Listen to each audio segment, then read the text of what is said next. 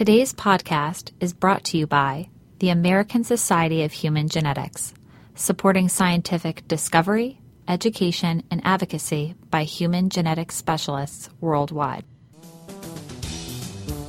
From the CQ Roll Call Newsroom in Washington, this is CQ Now, your nonpartisan news source for how the inside workings of Congress and the federal government shape the real world.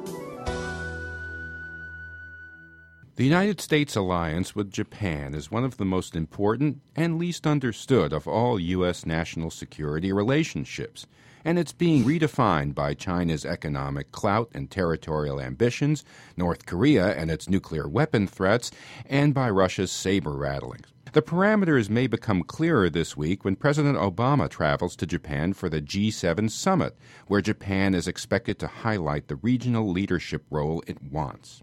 I'm Adriel Bettelheim, joined by CQ Foreign Affairs reporter Rachel Oswald. Rachel, with terrorism fears in the Middle East, a potential new Cold War starting up with Russia, why is the United States even focusing on the comparatively calmer Asia-Pacific region? Well, Adriel, it's useful to keep in mind that, as you said, even as conflicts in Eurasia and the Middle East continue to be hot, the long-term 21st century strategic interests for the United States lie in the Asia-Pacific. I had the opportunity to go there in February for a little reporting, and I was reminded by some of the officials I was interviewing, about the fact that so much of the economic growth for the world is slated to come out of the region. The 4 out of 10 of the United States' biggest trading partners are in the Asia-Pacific, including Japan, the third largest economy in the world, China, the second largest economy in the world.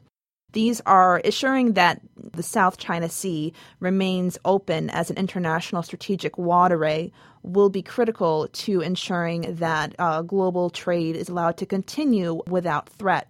Another thing that's useful to keep in mind is that even as people in Tokyo are concerned about these rising threats from North Korea and China, what they're most immediately concerned right now is by the U.S. presidential election. I was repeatedly asked while I was in Japan about the chances of Donald Trump being elected. This is something that is of serious concern to many in Japan.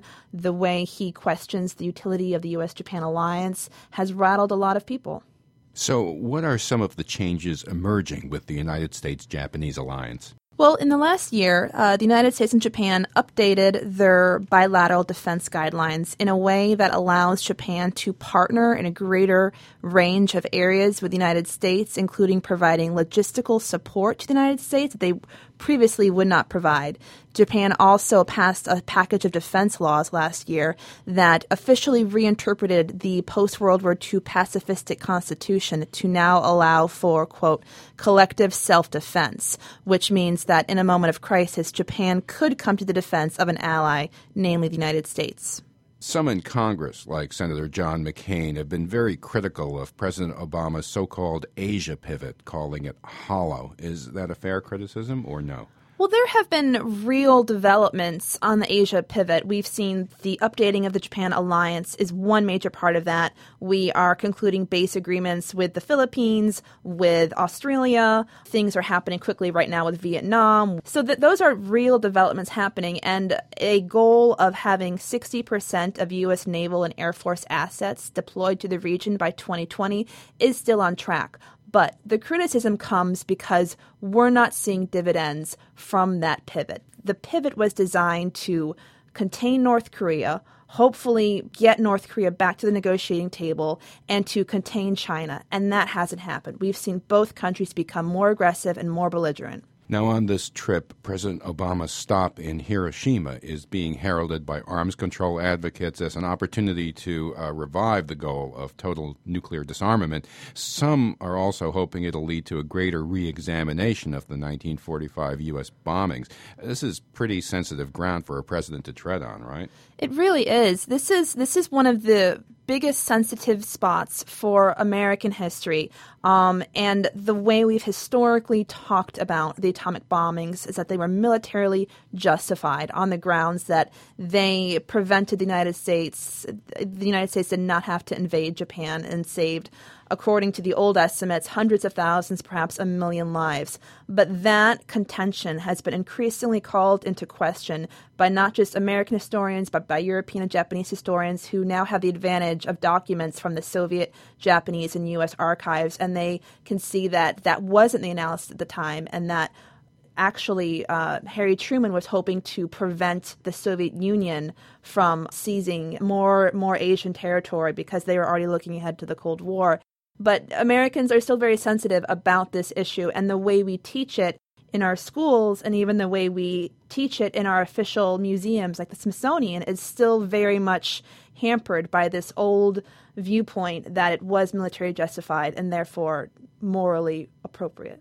Now, Russia is a major player in the whole Asian-Pacific calculus. You write this week in CQ magazine that the military brass is singling out Russia ahead of Iran and North Korea and even the Islamic State as the greatest security threat to the United States.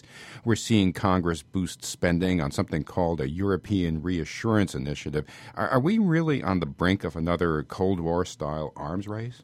Well, I don't think we can return to the Cold War-style arms race where we're trying to go missile to missile with them. And even during the actual Cold War, we were winning the missile race. We didn't know it, but we were. Russia spends a little over 1/10 what the United States spends annually on its military. But that doesn't mean that they haven't made very targeted strategic improvements in their military capabilities where they are looking for U.S. Achilles heels, NATO Achilles heels that they can exploit to the maximum. So that is happening, particularly in the areas of cyber warfare, submarines, cruise missiles. So I think we can expect to see more U.S. spending in those areas to try and account for these weaknesses that we've seen that Putin is looking to exploit.